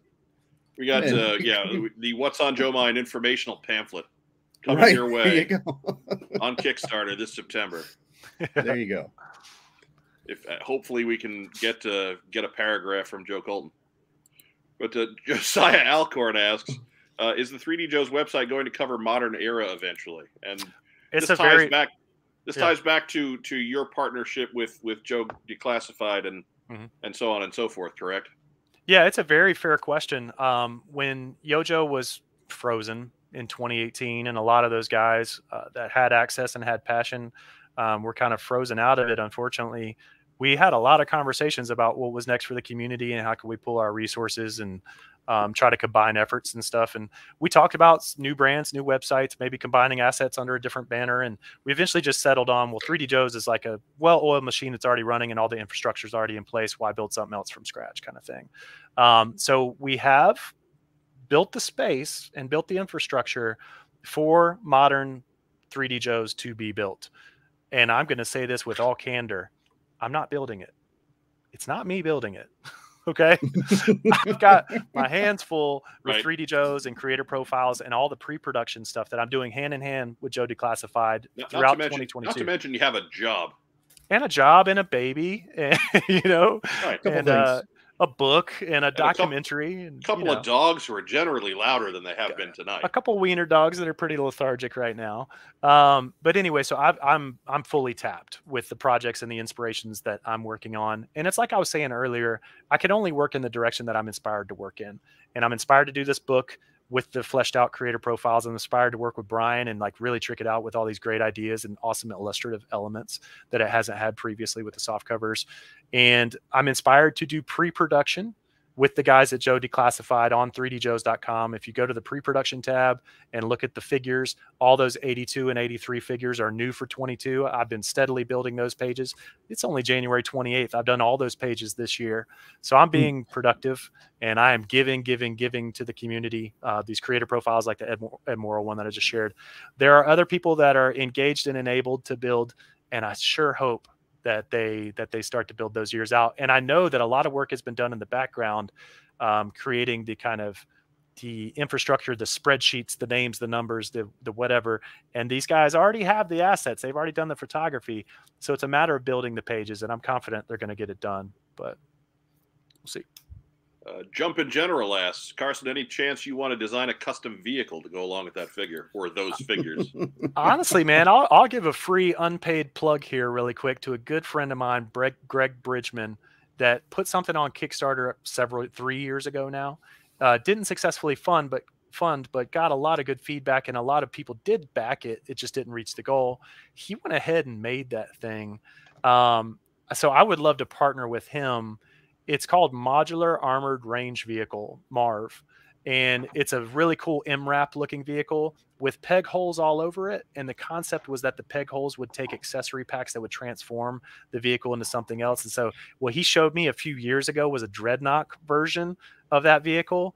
If maybe I partner with him and throw some money behind it, we go ahead and make that Dreadnought version of the MARV.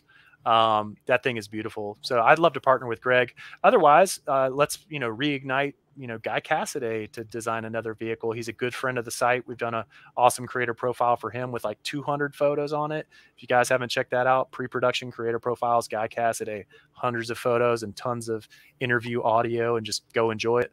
But yeah, sky's the limit. What I would like to focus on first, though, is getting those 16 figures funded, because we've got the entire team ready to go. All that it takes is, getting them activated again. I guess it's worth mentioning the Rotello thing. I paid out of pocket for that whole thing. And I just can't afford to keep doing that for other figures. Not 16 times, no. Yeah, 16 times 14 grand. I'll be candid. I have diarrhea of the mouth. I just tell everything. So I've spent 14 grand on that project, right? I can't. do that again and again and again. It's just not going to happen. So I can go to Kickstarter and see if you guys think it's a good idea. And if you do think it's a good idea, then it's going to happen. And there's a lot of questions from the live crowd about availability and price points. And I'm just going to, can I put the kibosh on those now? It's just way too early in the process for that. If we're talking about Operation Recall, that's right. 2023. Yeah, we're a little ways off on that. We're going to work hand in hand. Right now, we're scoping with the same factory that does Boss Fight and Marauder, Volaverse. You know, a lot of good stuff. Chicken Fried, a lot of good toys being made out of that factory, and we're scoping with them. But I would not be confident to say anything before summer, fall 2023, and that's still super nebulous, guys. Right. Question: Villain Cadre plan for Operation Recall? Absolutely, troop builders, man. I'm trying to sell 12 of each of these guys. Right. No, realistically, it's gonna, in full transparency, it's gonna be up to Ron and Kirk and Mark who they select. You know, so if there's ideas for bad guys that they're inspired to make, I mean, we have to have a balance. You can't just have good guys, right? So Rottello's a good guy. He's already in the good guy camp. We're gonna offset him with bad guys, and I hope that there's some troop builders in there, like, you know, Viper style people. So Brian is knocking it out of the park. Oh, share a compliment for Brian. Yeah, that's right. Thanks, Adam. Brian, awesome. I know what you're going through, man. I know what you're doing. Oh, it's all right. It's all right. No, I'm just glad that Carson invited me along for the ride, honestly. Like, no, it's been something like, you know, like we've batted ideas when we've, you know, shared and, you know, I've spec stuff for them and done stuff back and forth. And no, I just want to contribute. I mean, really, that's what it comes down to. It's nothing about whether it has to be my work on everything or not. I just want to contribute and be a part of this because it's such a cool project. And I think it's very important for the industry and for the community that we archive all this stuff and we understand it. It's in a place where who knows how much has already been lost, but we're going to hopefully stop losing all this stuff to time and history and preserve it. I mean, because you're always discovering. It's amazing that we're still 40-year-old brand and we're still 60-year-old brand and we're still discovering new things about it all the time. So there's still a lot to uncover. And, you know, to Brian's point, they were creating toys. They weren't creating like archival, you know, artwork that they were worried about preserving. They were worried about what toys are we making next year and the year following it. It was an endless churn of product. So yeah, if they had to paint over 1984 Duke to make 1988 Tiger Force Duke more quickly, that's what they did. They literally painted over paintings. Other stuff, you know, the morgue where they kept things was flooded. There were executives that wanted to purge the morgue to save space, and they threw things in dumpsters, and creators went dumpster diving to save things. Things walked out of the building. All kinds of stuff, you know, has plagued their ability to comprehensively archive this stuff. And so when I came into it with 3D Joe's a decade ago, that became pretty immediately apparent. You know, nobody had done this before, and it was something that I believed, like Brian said, was worthy of doing and in need of documentation. So that's when we kind of set our sights on this goal, and here it is, you know, 8 years later, and you guys are coming out in full force to really support this thing, man. So I'm humbled and honored that we get to be the ones that do it. Important question: where did Brian Sauer's glasses go? Contacts, LASIK, or were they just a prop this whole time? Tell us, Brian Sauer. So he could look more designerly. No. This is. I'm going to blame it all on COVID. My prescription's so bad it's not even worth wearing them right now. So I gotta go and get some new glasses.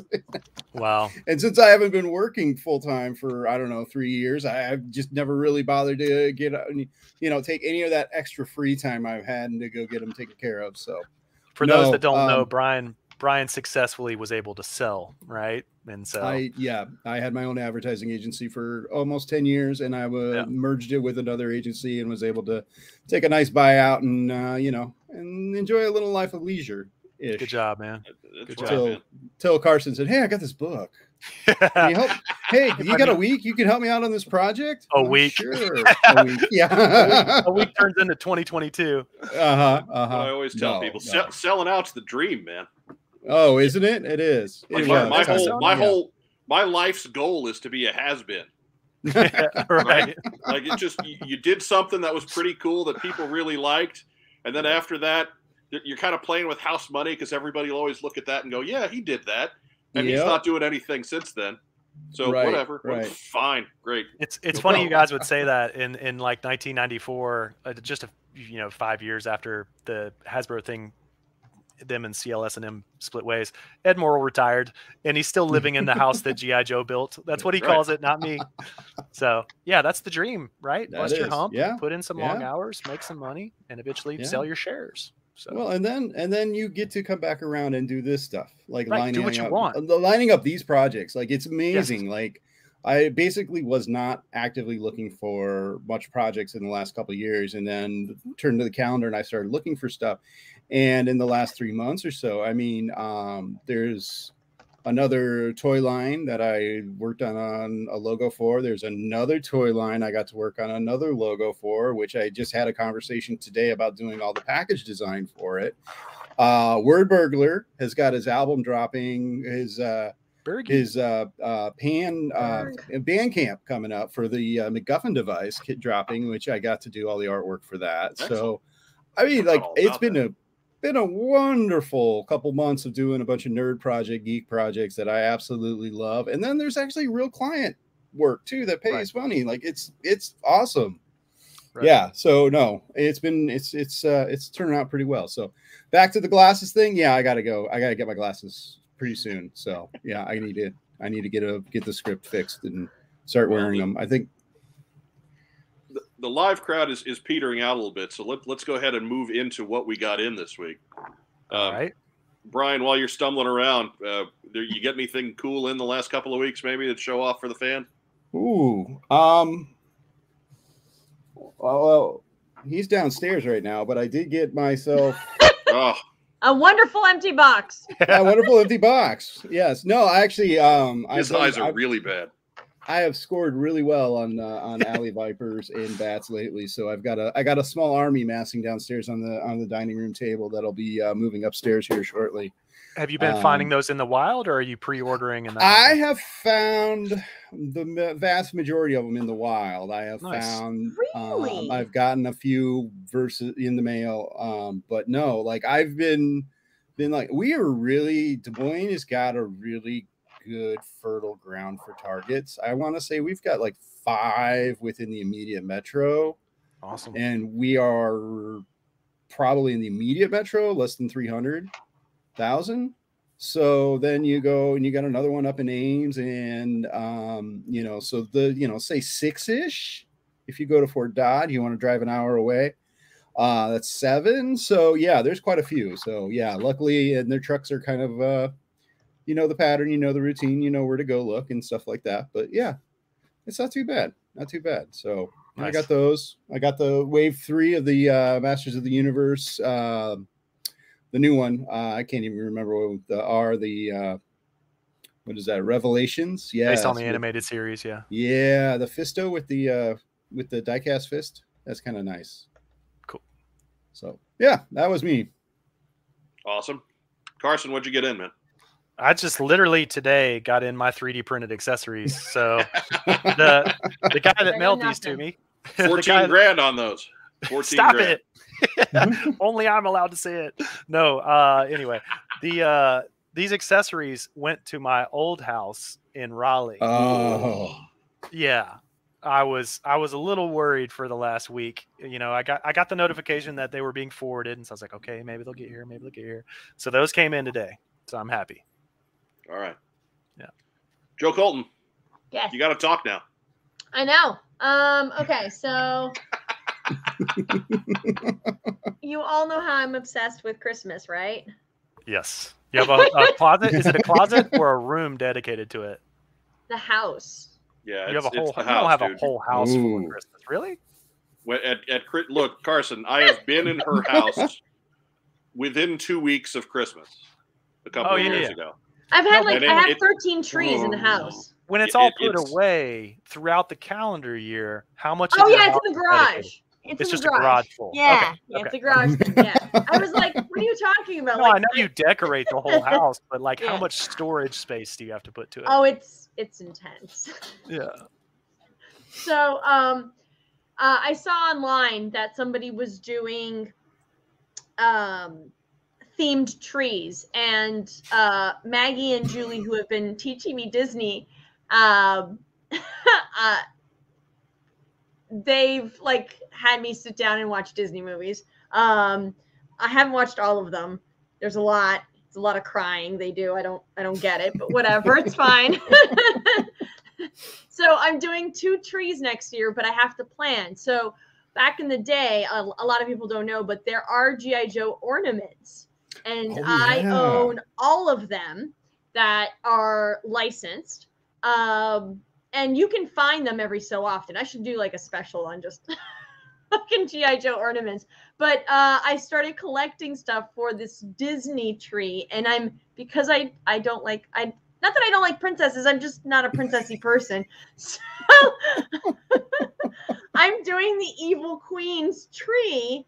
So I bought my first thing to convert to putting on the tree, and then I have to have the dwarves. So there's Dopey with like these jewels over his eyes. So I've got those 2 things that have just come in, and now I'm getting custom made ornaments for G.I. Joe stuff, so I can have a full G.I. Joe tree next year. It's a full year of planning. Like, are you going back to 60s Joes too? Are you doing 60s and 70s G.I. Joe ornaments? Because there's a lot from that era. Yeah. So I got the lunchbox, the thermos, and something else recently. So yeah. Wow. Nice. That'll be fun to see, and you should do an episode of that. Especially on that. It's the What's on Joe Mind Christmas special. Yeah. Just for the record, it is January 28th, and she is planning next year's Christmas. It's a lot. This year's Christmas. It takes a while, right? Like, it's especially when like people don't understand. Like, I'm an intense collector. I might not say a lot, but I'm like super intense. So here's a question that is. Did Joe ever show off the Red Ninja tree on the show? No, I think the Red Ninja tree is still in its conceptual stages. Yes, because I want to like have like ice and snow and like do a diorama in the tree. I haven't figured out how the tree will not fall over. We have to find you like a red plastic tree. Like that's what we need to do. No, it's got to be white because I want it to be the mountain so I could build a temple and like. All right, this is already better than I could have hoped. I like this a lot. Diorama tree. Yeah, I dig this. I didn't get anything in this week. I had way too much else going on this week, so maybe next time around. So let's move into shout outs. Yes. Brian Sauer, who are we shouting out to? Oh boy, who am I shouting out today? Wow, I had to go first, didn't I? Yeah. Well, Carson. We'll go the opposite. Carson, because he's right here. Because he's bringing me along for this wonderful ride for sure. Nice, for sure, Carson. No doubt, man. Probably should shout out Travis Weber and all the rest of the Codename Iowa folks and crew and stuff like that, and then everybody else who has my wife. Oh, she's not listening, so it's fine. It's fine. She's not even in the She's not even in the house right now, so we're good. We're good. That's fine. Shout out to the dog, Monty, for keeping me company all week. Yes. Actually, a shout out to all the backers to the book. This is awesome to see this happening. To put their faith in me, Carson, to put his faith in me to assemble this monstrosity and to put Carson a little further into debt. So let's go. I kind of just want to put a GoPro on Brian and watch him like just do things to Carson, like sending him like just snippets of like ideas and watching like Carson like twitch. I didn't even get a reply back from the wall or the wrapping paper idea. That's true. It's true. I read that text and I moved on. Yeah. Were you like, no? No. I mean, no. I'm still a little concerned about the estimate that's getting ready to come for the expanded book size, the giant slipcase box, the ribbon, the inserts that show the process, the 10 print set. Like, Jesus, we need to slow down. So anyway, it's very exciting time. Exciting time.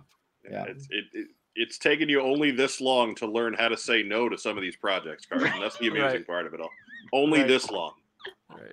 Can you known you for years now? But, only this Probably long. not. I'm not the one to train that. I'm the worst. I was going to say it's really interesting because yes, I'm used to having a staff that would come up with ideas to me, and I'd find creative ways to say no. Now I'm not worried about it. I'm just going to keep throwing ideas out. Like there you go. And it is. It's like, oh, that's crazy. We can't do that. I'm like, oh, sure. Let me tell you how we can do this. You know, like, it's his own personal version of Carson's mouth diarrhea. Yeah, exactly. So just keep sending him wacky ideas. Like I just please do. And honestly, like the Kickstarter backers are doing it too. So can I segue to knock mine out while they're front of mind for me? Yeah. Okay. You were next. So go for it. Awesome. Greeting cards. So we are at 1,594 people that I need to thank. We're almost to 1,600. I am so just like the first update I sent was like, wow, today was overwhelming because it truly was. I've given 10 years of my life to being crazy about documenting this stuff, and it's never gone gangbusters like this.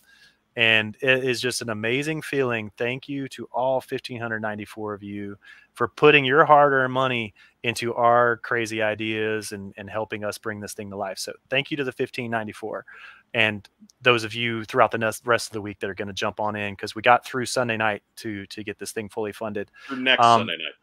This coming Sunday. Yes, we got correct. A full week plus a weekend. We've got 9 days. Yep. So thank you to all of you that have already jumped in. And please, if you're on the fence, we're going to make this worth your while. So please jump in. Also, thank you to every one of the creators that have believed in this crazy kid's vision and helped me bring these things to life. They've all invited me into their homes. We've broken bread together. We've had long conversations, some in front of cameras, some on audio. And that's not easy for a lot of people to do. And they tear down those walls, they tear down those barriers. And we've got friendships at this point. And, you know, a lot of this stuff that I've been doing, I couldn't have done without them kind of letting me in and forming those friendships. So shout out to the creators of G.I. Joe for making it what it is, and for, inviting me into their lives to help document their work. So that's been amazing. Shout out to What's on Joe Mind. Of course, man, you guys have been there for me. Since early on in 2012, when I started 3D Joes, you guys helped me break the news. And here you are still helping me break the news on the next iteration of everything that I've been working on. So thank you to you guys. Always, man. This we are always here to help. I appreciate that. If this is not your online home, we have done something wrong. Yeah, I appreciate it. We love you, and anytime you need anything, if we can help you in any way, we will. So. I do appreciate it. I mean, Brian, you're in that boat too, man. I don't want you to feel left out. It sounds like we got another line of credit with these two. You didn't give us a shout out, so we didn't. I thought Carson did. Carson did. You know, we can't do all the same people. Carson gets the first round of love, and then you get the leftover love. Well, you can, it's fine.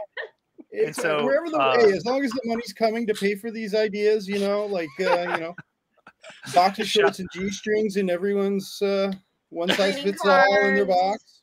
I gotta say, shout out to Chad Huckle before I forget it. This guy's given thousands of hours. If you look at Collectible Spectacle, the video series with Mark Belomo and Air Devon, he shot it and edited it. If you look at Mark Belomo's book, Chad Huckle's credited in it. If you look at Yojo.com, Chad Huckle's got photos all over the vehicle section. Mm-hmm. Like, this guy is literally a huge creative powerhouse that contributes to G.I. Joe projects all the time and is one of the unsung heroes. And so I always try to give him his due. Also, shout out to Brian Sauer for coming in and helping me really turn this thing into something special for all of you. So like he said, we've been talking about this for years. So it's been in the works and he knew it was coming, but to be here and at this point where we're brainstorming ideas and going broke with the printer, it's a really exciting time for me. And I don't know, shout out to all my friends and family, the Triangle Joes, my old community of guys from my home that I moved away from. I miss you, Triangle Joes. Hopefully I'll find something like that up here in Rochester. So if you guys are up in upstate New York near the North Wall, keeping those Canadians out, And citizenship now. Yeah, you're a dual citizen, right? Yeah. You're dual. Yeah. So, no, seriously though, shout out to my friends and family for supporting my crazy hobby for this last decade. You know what I mean? And then so. Yeah. This is just the stuff that's on the record. Oh, this is just like since 3D Joe's. Yeah, exactly. I was a nerd fanboy for many years before that. Joe Colton. Yes. Shout it out. I'd like to thank both our guests for coming on and giving us a scoop on the actual prototypes. That was really cool. I am so proud of you, Carson. Like, beyond proud of you for, like, you've done a great job. I can't wait for your next project after this, which there will be because you have this love and passion for G.I. Joe, and you've become a big part of the community. So you're be the archivist of G.I. Joe community. It means a lot coming from you because, you know, we've been friends all this time since my first convention. Yeah. You know, you guys have always welcomed me. My finest family. I even, you know, dressed up as Lieutenant Falcon and Tan Grunt and have been part of that tribe. This community is great, man. You've got, there's so many different creative people that make you feel at home, and you were one of the first people to make me feel at home. So, well, if you ever need anything, you are always welcome back here. Both of you, if we can do anything to help, like, let us know and we'll see what we can do. Other shout out is to my mom. She has COPD, and so she went in for her test, and she lasted an hour and a half on the breathing test. So she's doing really well. Awesome. Yeah. So she was a little depressed during COVID, like the max of COVID, and wouldn't do movements and exercises. And so now I got to see her after 2 years, and like that gave her the push to start up again. And so she went in and did that. So I'm very proud of her. And I'm going to give a shout out to Maggie for making sure that we're booked for our cruise, for Star Trek cruise next month. And we are taking William with us because he needs supervision. Because you need, it was all going too well and you needed to make some kind of mistake. Right. And to my husband, who has faith in me always. And is super supportive. So, yeah, that's it. I got it. Good job. Is faith a strong enough word? I mean, he didn't know what he was getting into before he married me. He really did. Did he really? No, he still is fascinated by the closet that I had called Narnia with all my collectibles on the back, like inside the closet. It was like a wall, like probably like a 30-foot wall of all closet. It was all my collectibles, and in the front of it were clothes. So he didn't understand. Like, I had bins of like toys, and then was that to protect them, or why were they hidden? Because I had no room. I had like an apartment of 864 square feet, and I had stuffed fucking toys everywhere I could. Tip jar. I even had a closet that was behind a chair that nobody went into, because the moment I moved the chair, the closet door wouldn't close properly from all of the bins and boxes of just toys. And I had actually lifted boxes to slide other boxes so I could get use the full capacity of that closet. I think I spent around $1,500 on containers for this last move. I just got a basement with container. There's a row that I can walk through them. It's like Raiders of the Lost Ark, you know, just toy container. Yeah, it's at the point now where like, if I ever found the space to display everything, I wouldn't know what to do with all the containers. Yeah. Right. Because it's luckily they stack within each other, so they break down pretty good. Sure, but it's still a lot of containers. When you've got 30, it doesn't matter, Carson. A lot of containers. All you would look at is those empty containers and say, "We need to fill these with more toys." Yeah. I need to fill these. Yeah. Taking them down. Look at all this room we got now. Let's go shopping. But my shout outs, of course, to the folks who join us every Friday night at 9 p.m. We thank you so much for making the live stream experience a good one. If you're catching us on replay, shout out goes to you too. Thank you for helping grow the channel. Remember, if you're not subscribed to the channel, please go down and do that. Give us a thumbs up, like the video, subscribe, do all the YouTube stuff, share us, leave a comment, a big boy comment, not just the one over in the live chat. We need like real comments, help distribute the video to other people.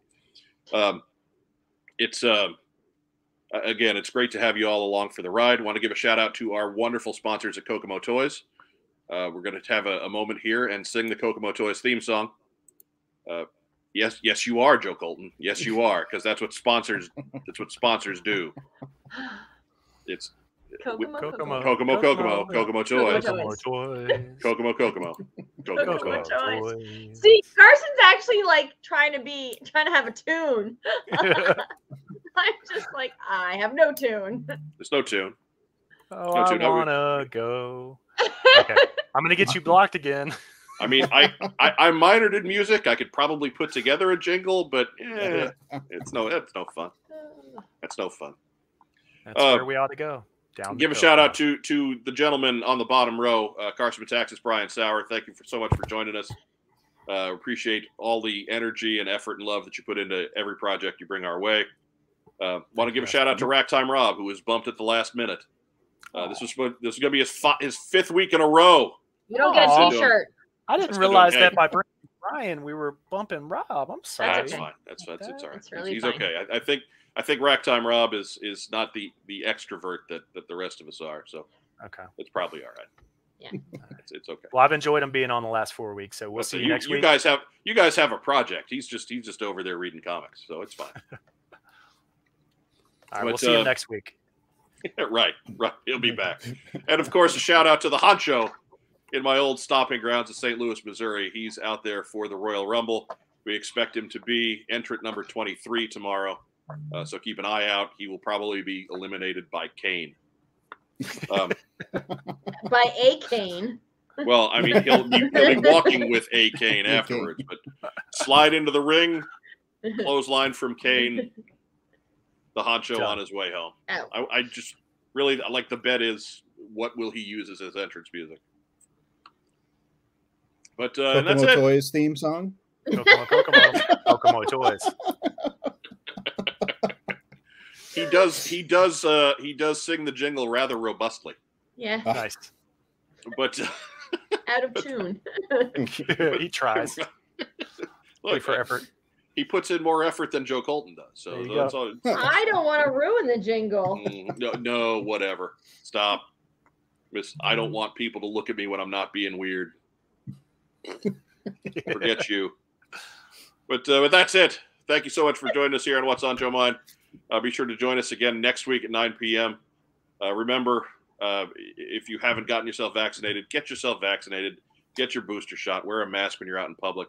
Things are rough out there right now with COVID-19. We are still in the middle of a pandemic. We don't get to get out of it just because we're tired of it. Believe me, we're all tired of it. But we also don't want to get sick and die. So please do your best to keep yourself safe and keep the rest of us safe as well. It doesn't take much. Just do what we've all been trying to get you to do. And for those of you who've been doing it, good job. Keep up the good work. For my guests, Carson Metaxas and Brian Sauer, for my co-host, Joe Colton, I'm Mike Irizarry. Have a great evening, and we will catch you next week on the What's on Joe Mind team stream. Have a great weekend. Yo, Joe. Joe.